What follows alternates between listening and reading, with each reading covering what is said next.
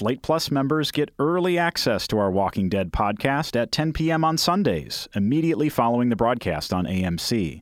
If you're not a Slate Plus member but want early access, sign up at slate.com/podcastplus.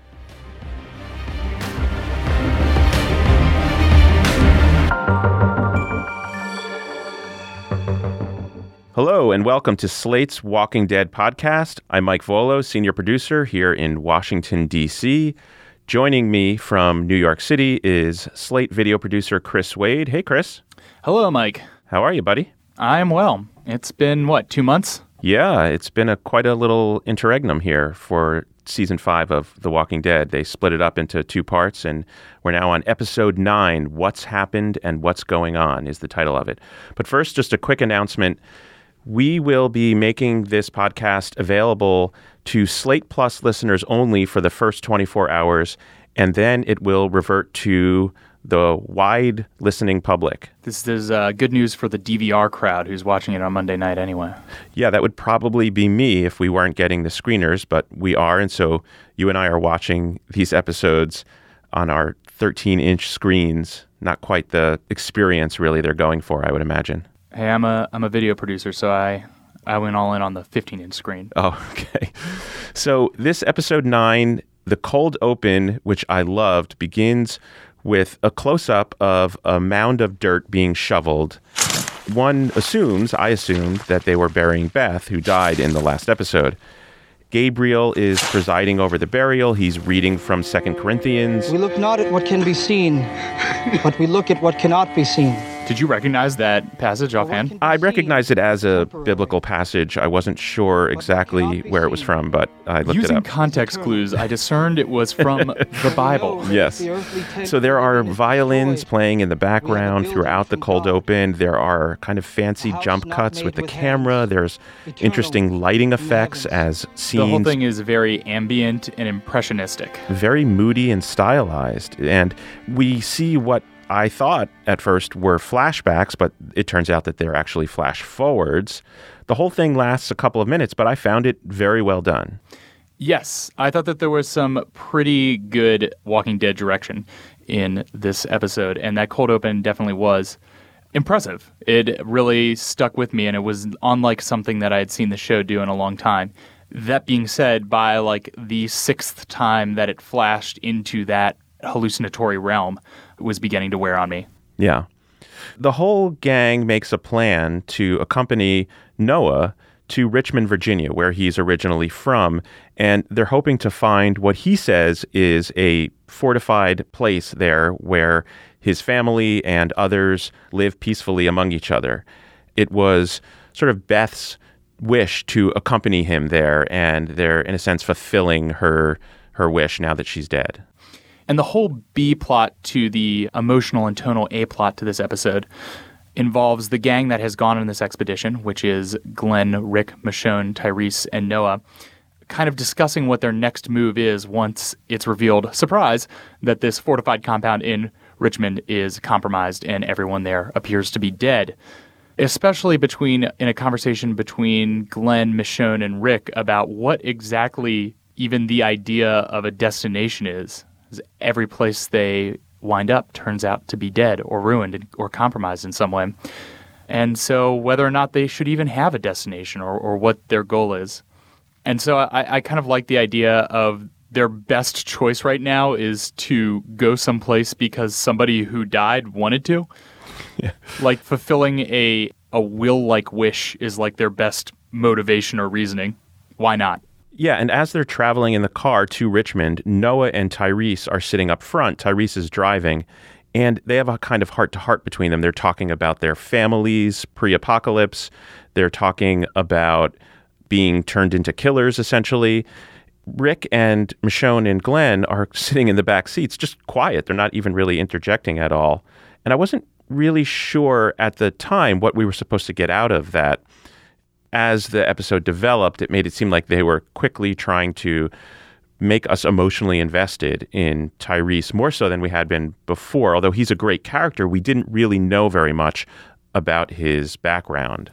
Yeah, I mean, I think that Tyrese is one of the people that I'm most low boil emotionally invested in throughout the entire series. I find that his story arcs usually have a little bit more nuance to them, and I also just think that actor, Chad Coleman, is really spectacular at just conveying a lot of complicated emotional reasoning just by being on screen without really having to say anything. And, some of the long, quivered-lipped looks off screen in the show work and some don't, but I think his mostly worked.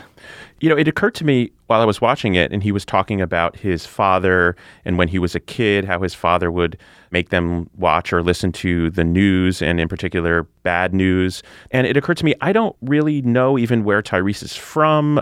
Do we know that? Like, has that been revealed? So I looked up on this wiki online, a Walking Dead wiki, and it says Tyrese is a character that we really don't know much about pre-apocalypse. Although apparently he's from Jacksonville, Florida. Did you know that? No, I mean, they probably mentioned it offhandedly in some low-key conversation they had in season 3 when he was first introduced, and you had no idea whether or not he would be important later on. Yeah, so it wasn't just me forgetting. We actually don't know very much about Tyrese. And, well, spoiler alert, he ends up dying in this episode. It's sort of the main thrust of this episode. It felt to me in retrospect that they were using this scene and a few others later on to get us more emotionally invested in his backstory. Yeah, and we're like 10 minutes into this podcast now, and I think that we've beaten around the bush a lot. And I just want to say that I thought this episode was bullshit, and I rarely get this angry about plot developments in it, but I am furious that Tyrese is dead because he was one of the best characters and one of the strongest characters for keeping this show compelling. Other deaths I don't really use this term to describe because, again, I kind of think The Walking Dead is what it is, but this felt very cheap and very unuseful for the show, and I'm mad. Let's just discuss how it came to be that he died. So they're driving to this encampment near Richmond, Virginia, and they stop about 2 miles from their destination because, it's The Walking Dead. You can't be too careful in a zombie apocalypse. They don't know what they're going to find there. And they then hoof it through the woods for the rest of the way. And so they get to what appears to be a kind of gated community, right? There's even a sign that says Shire Wilt Estates. So Shire Wilt. Yeah, it looks like some kind of upper middle class housing development that they then turned into this fortified compound. And they learned that it's burned out and overridden with zombies, and everyone there appears to be dead. And for some reason that was never explained, and I like that it was never explained, but I thought a good detail, littered with these like half dismembered zombie corpses. Yeah. Where it was just like the top half of a body or like just a torso with a head sticking out of it. They even run into a truck later that's just full of these torso head zombies, which were disgusting and great. And I'm glad that they never had to like explain exactly what happened here. But don't you think that will be explained in the future? It just seems like such an odd, specific detail that they are laying the groundwork for something. Why would they ever come back here after they leave? I mean, I'm almost sure that this episode will be fade in, season 5, part 2, drive to someplace that'll never be mentioned again. One of the best characters gets killed while wistfully staring off at a picture. He hallucinates for a while. They drive away. Well, I'm not suggesting that they're going to come back here, but they might run into somebody or some group of people who were responsible. The dismemberer? Yeah, exactly, the dismemberer. So Noah, of course, is totally distraught. He is sobbing on the ground. Michonne and Glenn are totally demoralized because they were really hoping to find some sanctuary there. And at some point, Noah insists on going into what was his house, where his mom and his twin brother and maybe some others lived. Noah finds, I think, what we're supposed to believe is his mother, right, lying on the floor. He covers her with a blanket, and Tyrese walks into one of the bedrooms where there's a photo on the wall of Noah and his twin brother. And of course, his twin brother, it turns out, is still alive and zombified and comes up behind Tyrese and bites him on the arm. Now, shortly after this is where things kind of get weird in the episode. And in fact, I usually take some notes as I'm watching the episode. Once Tyrese started hallucinating dead Walking Dead characters, I put my pen down and just kind of watched the entire rest of the episode agape. I couldn't believe what they were doing. I wasn't sure why this was going on and what this particular device was that they were trying to utilize here. What did you make of it? Well, first, I thought that this bite itself was, other than for purposes of setting up a death in this episode, it's just like totally out of nowhere.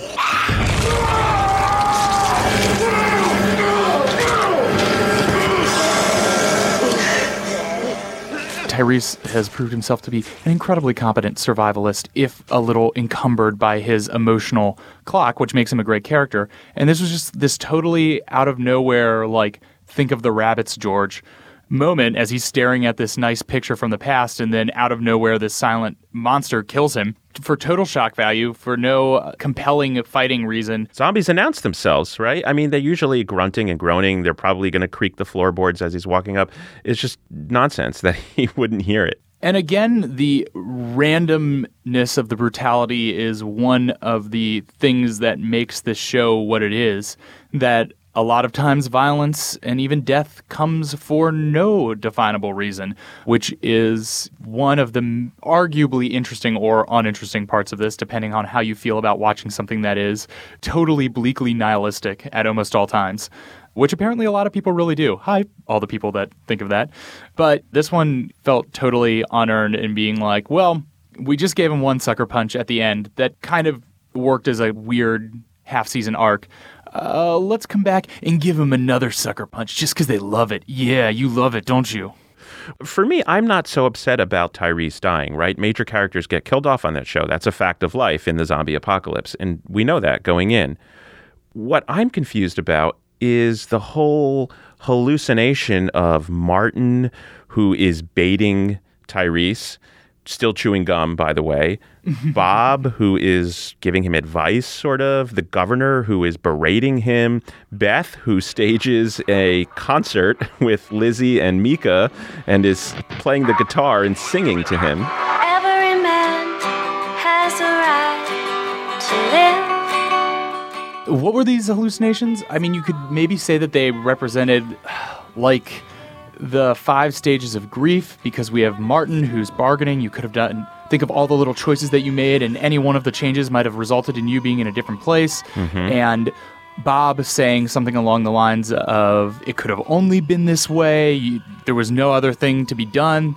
Death is inevitable. This moment was inevitable, which maybe could have been along the lines of depression, that your choices don't affect anything. You had the governor yelling at him, a bill had to be paid. This is what you get, which is maybe an outwardly focused at him anger. The 2 little sisters that he had to, or was involved with their death, beckoning him forward. Mm-hmm. I like it. Yeah. And eventually, like, getting to acceptance. Right. Although they don't quite map perfectly well, I bet you could go in and an essay-length piece parse that moment out. But basically, there are 4 or 5 different perspectives as to what death means in this moment. Maybe different forms of rationalizing what might, in the end, be a random moment in his life. Yeah, that's a really good insight. And I may have found this whole hallucinatory stretch, which was more or less the latter half of the episode, I may have found it more affecting if I were watching this on, say, a big screen in a dark room, right? But I'm watching this on my laptop at a standing desk here at Slate, overlooking Connecticut Avenue, surrounded by my colleagues in a very well-lit room. Yeah, your offices are very well lit down there. Lots of natural light. I found myself wondering if it didn't work for me because of the way that I was watching it, or if it didn't work for me because it just didn't work. And I wasn't confident that I arrived at an answer. Well, at least I was watching this in my room lit by a single low wattage lamp with my whistling radiator and the howling snowy wind outside overlooking the Gowanus Canal. So maybe my environment was a little better. And I thought that this was okay. I mean, I guess my big quibble with this is that it just didn't give Tyrese anything to do other than just like react to these people yelling at him. And you had to be very, very invested in whatever this device was. And I thought that the device was okay, and it resulted in a few scares, like when the governor is approaching him and yelling at him, and it turns out to be another zombie that bites him again, and which is like also why at that point, other than getting that scare out of the hallucination. Though I did really like the moment when later in another hallucination, the 2 little girls who, everybody who listens, I'm sorry that I constantly forget all the characters' name, but Lizzie you know who I'm and talking Mika. about. Yes, thank you. That when Lizzie and Mika are pulling his arm, beckoning him, it then smash cuts to realize that the other members of the group have found him and they are bracing his arm to be chopped off by Michonne, which I found to be a very effective cut. Yeah, and it was very Herschel Redux, right? Because Herschel had his leg cut off, and I assumed that was what was going to happen because Tyrese was really regaining his will to live there in those 5 stages before acceptance had fully set in. And he kind of slowly fades and gives into the light while they're driving, and they're just overcome with grief, we can imagine, as they're standing there in the street. I did think that moment was particularly touching, especially for Walking Dead. Just that moment that was all the wide shot of the car cresting the ridge and stopping, and all 4 people inside getting out immediately, and you just knew what had happened. I thought that was a pretty stunningly affecting moment in this show. I've seen a number of people involved with the show, the showrunners and Andrew Lincoln, who plays Rick, have mentioned that they think that this is the best episode in the series or among the best episodes in the series. And you know what? Tonally, I will give them that this episode, for what it did, the dreamlike state that it embraced, reached to a tonal higher plane of like hazy hallucinatory existence than much of the rest of the show has been able to obtain. And I think that the good direction really did a lot, and this weird device that was slowly unspooled exactly what it was supposed to do. I was quite impressed with this, even if the actual events of the group I found a little disheartening. Something that we've talked about before on this podcast is the odd way in which one black character on the show dies as soon as a new black character comes along. And that's precisely what happened in this episode. Yes. Literally as soon as Noah is officially adopted into the group, the very next episode, the longest running, or I guess Sasha is still there and they were introduced at the same time. One of the longest running black characters is written off. It is like there is a black character quota where one shuffling in has to shuffle some other ones out.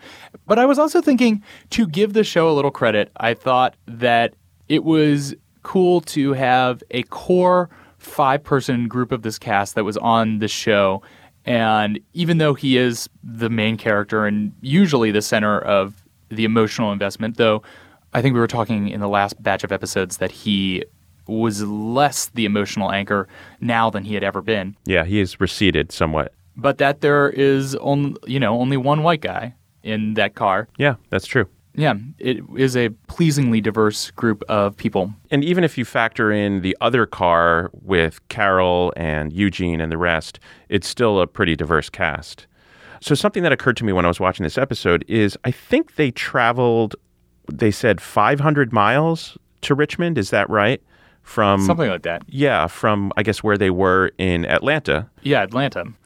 And they didn't encounter any other living person. I don't understand. Is the U.S., is the Earth so overrun with zombies at this point that there are very few actual humans left? Is that what we're supposed to believe? I mean, I think that this show is never going to give us succinct answers. I feel like it would be actually a crazy tonal shift for them to like roll up on like some NORAD base that was like, oh, actually, here's exactly what's going on in the world right now, and kind of ruin a little bit of the mystery here. I think that at this point they have to assume that until they see another person, they are the last people on Earth. That would kind of be my operating assumption. Although I do wish that there was some way that they could work in a plot line where they do encounter a very large group of people, like larger even than, Happy Town or whatever the governor's compound was called. Yeah, I understand that frustration, and I think we're both fascinated about how societies would reconstruct themselves in this world, and what if they were to encounter an actually stable group of people that seem to be operating with both a significant chance of survival and self-sustaining possibility, and without being run by a psychopath, and so far they have not encountered something that fits both those models, that it would be the end of the show, right? Because then that's like, oh, well, here we are, we've made it. And then either they, carving their swath of destruction across relatively stable, though maybe morally questionable communities, would find some way to ruin it, or, they would just settle down. Right. There needs to be some larger context here for me at this point. They've been surviving now for years in terms of seasons of the show, And I feel like I don't have a larger Earth in which to situate them anymore. Along those lines, where do you think that the back half of this season is going to go? So far, we have 0 markers. Oh, other than a tentative decision that, hey, maybe Washington, D.C. wasn't such a bad idea, even if Eugene was being such a jerk about it. Right, yeah, and Washington, D.C. is only 100 miles from where they are now. If they just traveled 500 miles, this is nothing. Yeah, that's how far the Proclaimers would walk for love. Sure, absolutely. And so it seems that in the next episode, they're going to be headed to Washington, D.C. And I think one other clue that we've had now for a little while is that it seems that Morgan might be coming back. Yeah, we saw Morgan in full-on forest rogue garb at the end of last season, apparently tracking them from the school where the cannibals had camped out. If we were to assume that they trekked 500 miles in car to Richmond, that's a big trek on foot. But we also know that Morgan's a little crazy, so maybe he's got the stamina for it. But we don't really know why he's there. Maybe he's finally taking Rick up on his offer of acceptance. But, he's kind of a wild card future possibility. Yeah. We don't really get scenes from next week's Walking Dead on this, so we can only speculate. Yeah, and I wouldn't watch them anyway. I like to go in totally blind. Yeah. I would like to see, by the way, a more buoyant role for Michonne. She has been kind of sulky and skulky for a long time now, and she was hit particularly hard by the revelation that Noah's encampment was no more. And so I'd like to see a little bit of a change in her character. Well, her best episode was the episode with Carl, where they became buds and opened each other up a little bit. That was great, and that's a great side of Michonne. It would be maybe cool to... I don't think that this is where it's going based on where their characters are now, but I kind of like the mode where Rick is in despondency mode and she has to be the de facto leader as like the second grimmest in the group. Yeah. A society in which leadership is based on grimness. Grimness and whispering. Yeah. Carl. Great talking to you again, Chris. We will chat again next week. Thank you, everyone, for being a Slate Plus member. And if you're not, please sign up. It's really worth it, I think. There are lots of podcast extras that you can find across all of our shows. So thanks, and we'll talk to you next week.